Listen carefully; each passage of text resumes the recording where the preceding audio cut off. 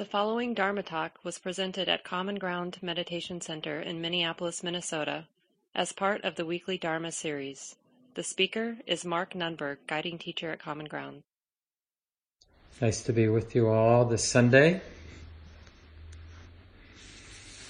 And so, as many of you know, we've been looking at this very important set of meditation instructions, probably the most complete, sophisticated or detailed meditation instructions we get from the Buddha, passed down all these many years. The Anapanasati Sutta, the discourse on breathing in and breathing out. And for those of you who've been following along, you know that really just the first few instructions out of the 16 are we using the breath, the physicality of the breath as the main meditation object. And then it very quickly switches to basically observing the heart, the mind, that's knowing the breath, that's being with the breath. So this set of 16 instructions, of course, is the whole path. It's just that the physicality of breathing in and out is kind of the background. It keeps us in the present moment. So the work of being aware of the mind and the liberation of the heart and mind is all grounded in this embodied state of a body breathing, which is really, that's the Buddha knowing Dhamma that we chanted at the beginning, right? We want to wake up to the totality, this embodied reality. This is the place for awakening, not like when I have a perfect situation, but what is freedom? What is wisdom and love when it's like this, an ordinary guy, in a complicated life? What is that freedom? That's the freedom I'm interested in. So we're specifically these last weeks, we'll finish up at the end of April with this topic that we've been looking at since the beginning of January. So we have a few more weeks left, and we're focusing now on the last 4 instructions. So 13, 14, 15, and 16, because there's 16 instructions. And it's really this awareness of the process of the heart letting go. And remember, the predicament of the Buddha trying to share his own insight, his own experience, is that when he created teaching tools, articulated teachings, he had to use a description that was natural, because you and I, we don't let go of what needs to be let go of. That was the discovery.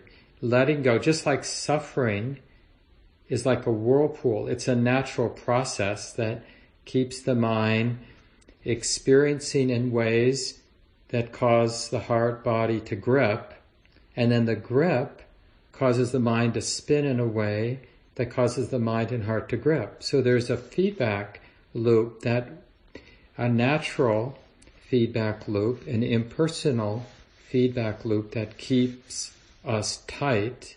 And then in our tightness, we make the world tight with greed, hatred, and delusion. That's why there's so much suffering, so much oppression, so much ignorance. And so the awakening process also doesn't depend on a permanent self who all of a sudden is good instead of being bad, and now is doing the right thing instead of the bad thing, and then he's sort of or she or they are the person that sort of liberates themselves. No, it's not how it happens. It's a natural process. And so these last 4 instructions is just a description of a natural process.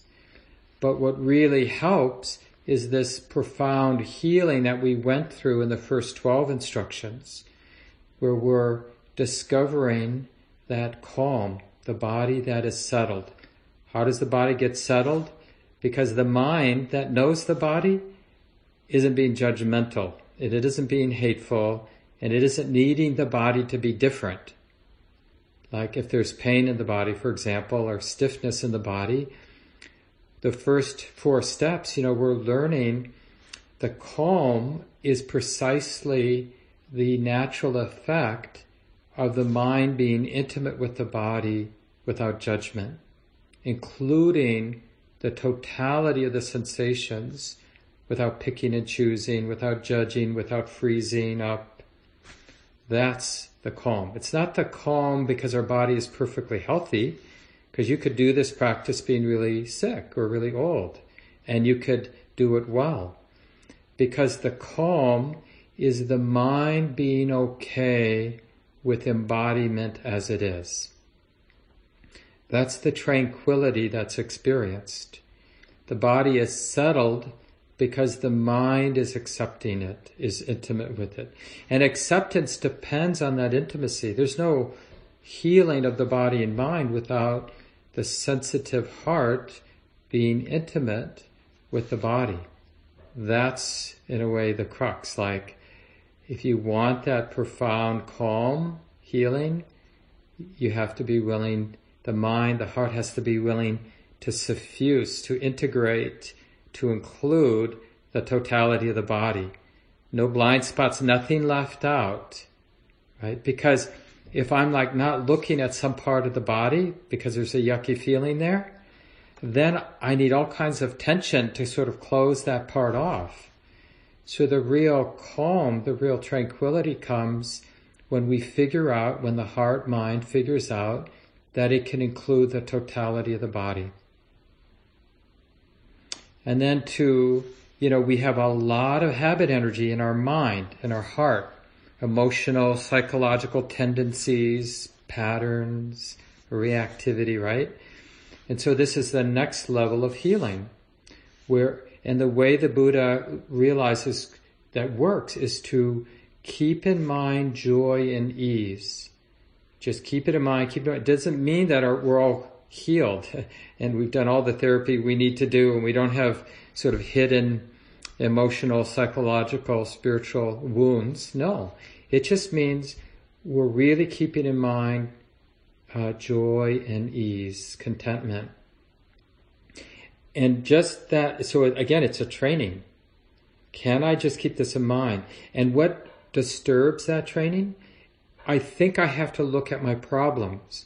So here we're temporarily not looking at our problems. Whatever might kind of show up in the course of meditation, we're not suppressing or repressing it. We're just letting it fall into the background in the space of the present moment.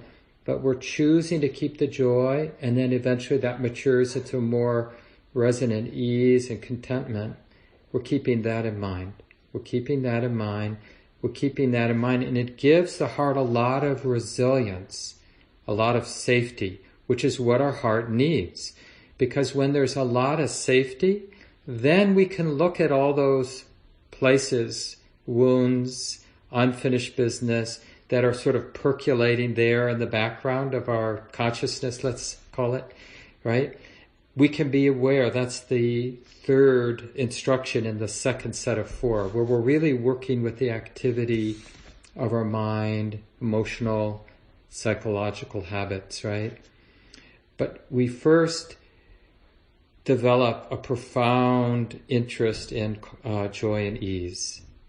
And then we notice all the activity of the heart and mind, all the unfinished business, whatever's percolating, whatever wants to move, yeah, you can move. And we develop, now we have a lot of dispassion, because there's another way for me to take care of those wounds. Instead of thinking about them, I can just let them do what they need to do. So we're letting mental activity, emotional activity, we're letting it move. We're not afraid of it. And the reason we're not afraid of it is we're grounded in ease. Because we feel that inner goodness of ease, contentment, we can really let healing happen. And that's what quiets everything down in the level of mental activity, emotional activity, is we've given it permission to do what it wants to do anyway. And we're not afraid of it doing what it wants to do. So we're talking about years, maybe decades, maybe lifetimes of practice in all these stages, right? And who knows, maybe we've been at it for lifetimes. Does anybody know? We don't know. Certainly some of us have been at it for decades. And we're just we keep doing it because it works. And thinking about where we are doesn't actually help the work. It just postpones the work. So we don't put a lot of attention like, am I close? Am I getting to where the Buddha got? Or am I lifetimes, eons away from any release? Because the thing about the practice is, wherever we are, even if we're sort of the most ranked beginner of all human beings, the benefits of the practice come all the way through the practice. So it's not like the practice doesn't deliver any goods until we're at that nth degree of the practice, then becoming the next Buddha or something like that, right? No, that's why we can have a lot of confidence, because the healing of the body and mind, the healing of these psychological, emotional wounds, and the deeper spiritual insights that come, they come all the way along. And it's not, as I've said often, it's not linear in the way that I'm talking about it today and then the past weeks. We just use this linear map as a way of learning it. But then it's kind of like we let our life and our meditation practice rip. And any sit might be more here or more there or more in the middle. But we just work with where the heart and mind is at on that particular day or in that particular moment. So the second set of 4 instructions, we're really working with awareness of mental activity. And the way we're able to be wise with mental activity is we keep joy and ease in mind. And that gives us a lot of dispassion so that we're willing, the mind is willing to just let emotional, mental activity that needs to move. And this quiets down some of that mental activity, that emotional activity. Things settle. And when things settle, we can shift in those moments in our practice. Whenever they arise, we immediately shift to the third set of 4 instructions, which is about opening not to the activity or the unresolved activity of our heart and mind, but to the space of the knowing mind, the space of awareness, the space of the present moment. It's a more subtle aspect of what's always here and now. It doesn't just show up when the mind is in that refined place. It's here now. It's always been here. But it's subtle. So when our mind is busy with doing and being a somebody, we tend not to notice the space. With many years of good practice, then that's one of the telltale signs. Like if you ask people who've been at it for a long time, what are the fruits of practice? Is even in the busyness of a day, that intuitive sense of the space, the silent, the peaceful, and the empty space of the present moment, that intuition is there even when you're having an argument, or more and more often at least. And the thing is, it gives the heart, it gives the mind a lot of fearlessness and a lot of equanimity, even when the personality, let's say, is involved in responsibilities and things are getting activated and triggered. So we may not even be our best self, in terms of the personality habits that are getting triggered. But there remains, even in that person, a sense of space, a sense of silence, a sense of emptiness, even when the person from the outside looks like an ordinary neurotic human being. We don't really know, we have to have a lot of humility. I mean, we get a sense how unskillful or skillful a person is in different situations, but we really don't know always and often even, and this keeps us from judging people where they are spiritually, because habits can get triggered, and there may not be enough sort of transformation of one's personality to keep ourselves from acting out, but there can be that silent, clear, peaceful space, even as the mind, the activity of the mind is being unskillful, doing something stupid, causing harm even. And what that allows for is a more quick sense of, oh yeah, that was really stupid, and I forgive myself, and I'm going to fearlessly make amends for having made that mistake, right? So that's more what we'll notice is not that we immediately stop making mistakes, but that there's a more less toxic recognition that I've made a mistake. Oh yeah, that happens sometimes. We don't personalize the mistakes. We take responsibility for them. Okay, what needs to be done? Given that this mistake happened and I caused harm in this way, what do I need to do? Well, first I need to forgive myself, because hating myself isn't helpful. It isn't functional. So I'm going to forgive myself. Because whatever just happened, that's nature. It's not self. But I'm in this location where I'm taking responsibility for it, but I'm not going to neurotically hate myself. And then because I'm not neurotically hating myself, I can kind of sense what got set in motion around me and make amends and take care of the business, the whatever I set in motion by being unskillful. And so this third set of instructions, we're really understanding this space of, let's just call it space of awareness. And then the more I know that stillness, that silence, that empty space of awareness, because awareness is empty. Experience is being known by awareness. But the awareness itself has this pristine, silent, empty vibe to it. That's how we know we're doing the work of that third set of 4 instructions. And the reason that's so functional, so useful, is that the more we can intuit the space of the silent, empty, quiet, knowing mind, the more it's easy to notice subtle doing, subtle intending, subtle willing. Like even the intention to be concentrated, or the intention to stay still and peaceful. Because we want to realize that the heart and mind actually isn't dependent on any kind of intentionality, any kind of creating something, being somebody.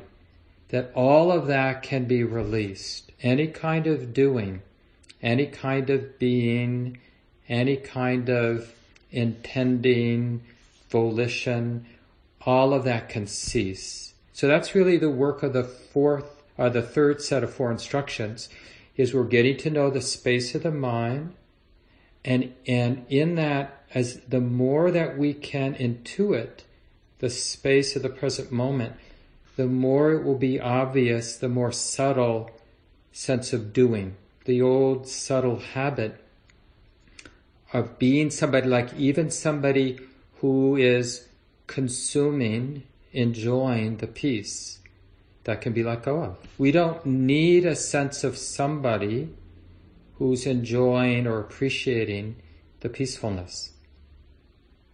And so that last step then, so that would be, step 12, is the Buddha says, breathing in, liberating the mind, breathing out, liberating the mind.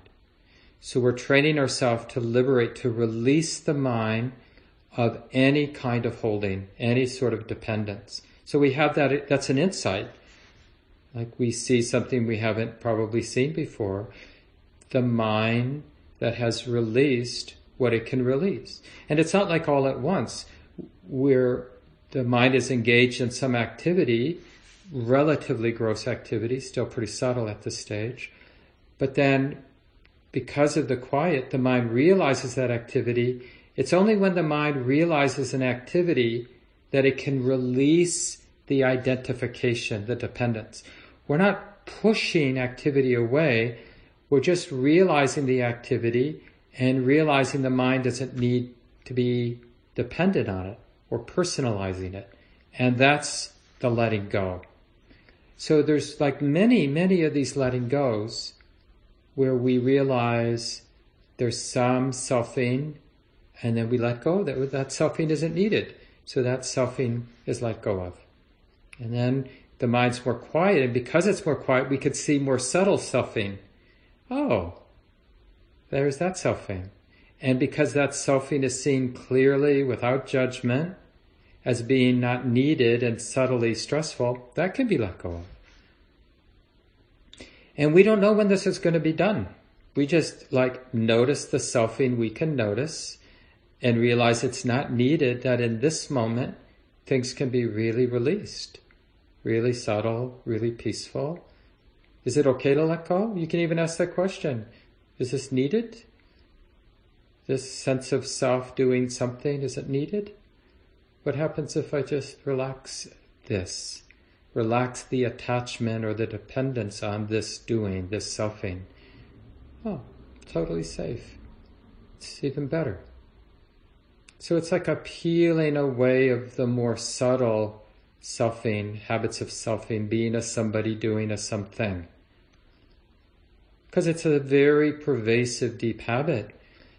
But we relied on that self, the doing, to get to the subtle place.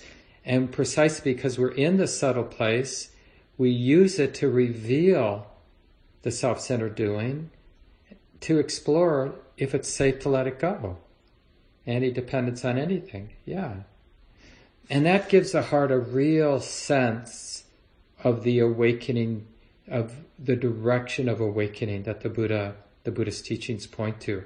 And that's really what the fourth set of instructions are all about. And we've been reviewing this where we're keeping the reality, but the more subtle end of reality, that everything's in motion, so impermanence. We're just keeping that in mind, keeping it in mind, and we're igniting or setting in motion a natural process of letting go.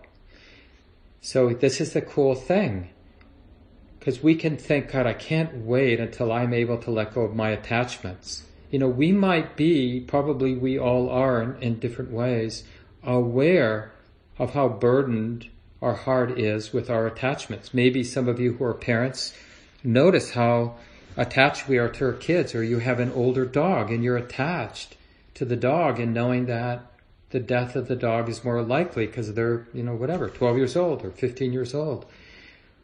Or you're aware of the financial insecurity, right? So we're aware of our attachments. And we can aspire, probably, if we have enough space in our mind, we can imagine not being so afraid, not so attached, not so dependent on, right? And even a really wholesome relationship with your partner, let's say, if you have a partner or a good friend or a parent or something like that, you might be able to imagine this relationship would be even better if I didn't have this attachment or this dependence. I could really be a better friend, a better partner, a better child, a better sister or brother or whatever, if I wasn't so afraid, if I wasn't so dependent. But what actually leads to the dropping away of attachment? That's what the last set of 4 instructions deal with, 13 to 16. So 13 is, the Buddha says, contemplate the reality of impermanence, that everything is in motion, everything is changing. So if you're in a meditation, it might be you notice the in and out breath, but you're noticing not so much the sensations of breathing in and out. You're noticing that it's never a thing, breathing.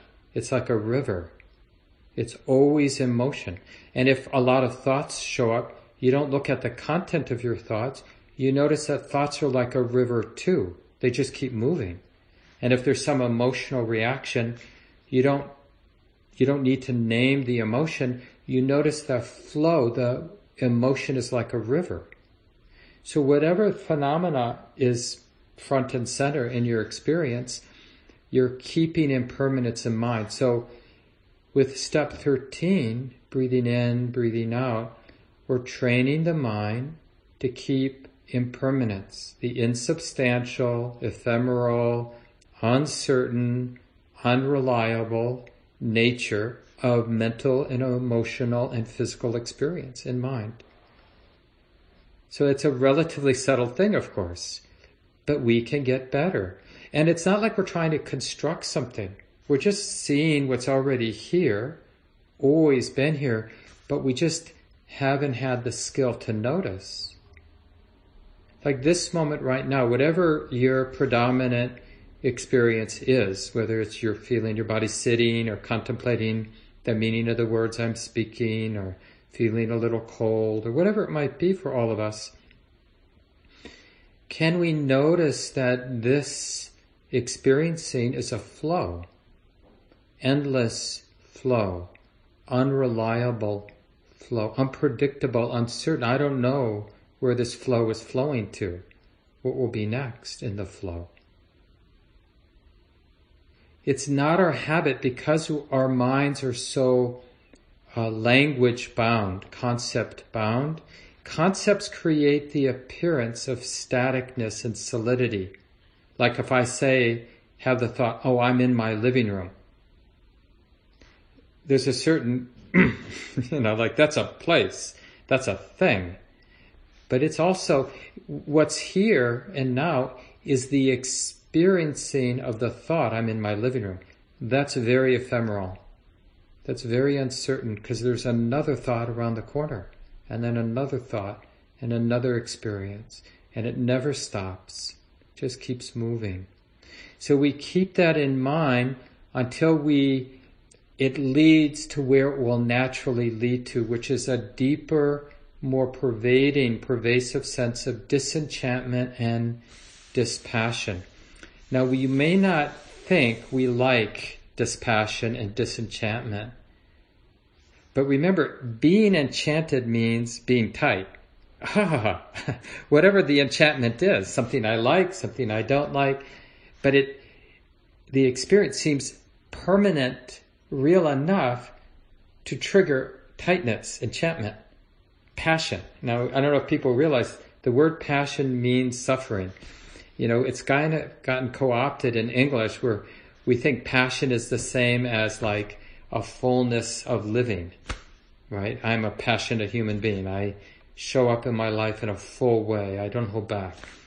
Yeah, that sounds really skillful to live our life without holding back, without fear. That sounds like being enlightened. But passion, the word passion means being tight. Same with enchanted, right? We're deluded. We're thinking things are what they're not. So dispassion, disenchantment is a release from the enchantment, a release from the grip. So the proximate cause for that release is seeing the ephemeral, changing, flowing movement of experiencing. Whether we're experiencing the mind or we're experiencing the body. It's a river. And the heart lets go of enchantment.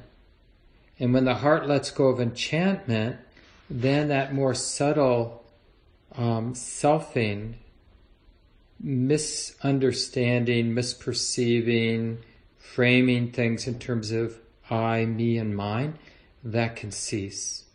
Because the use of the self-view, using self-centeredness, depends on being enchanted.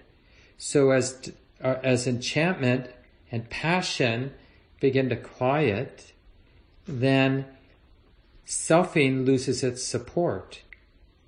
Because the reason I frame things as self is because it feels tight, right? So it's a lawful thing.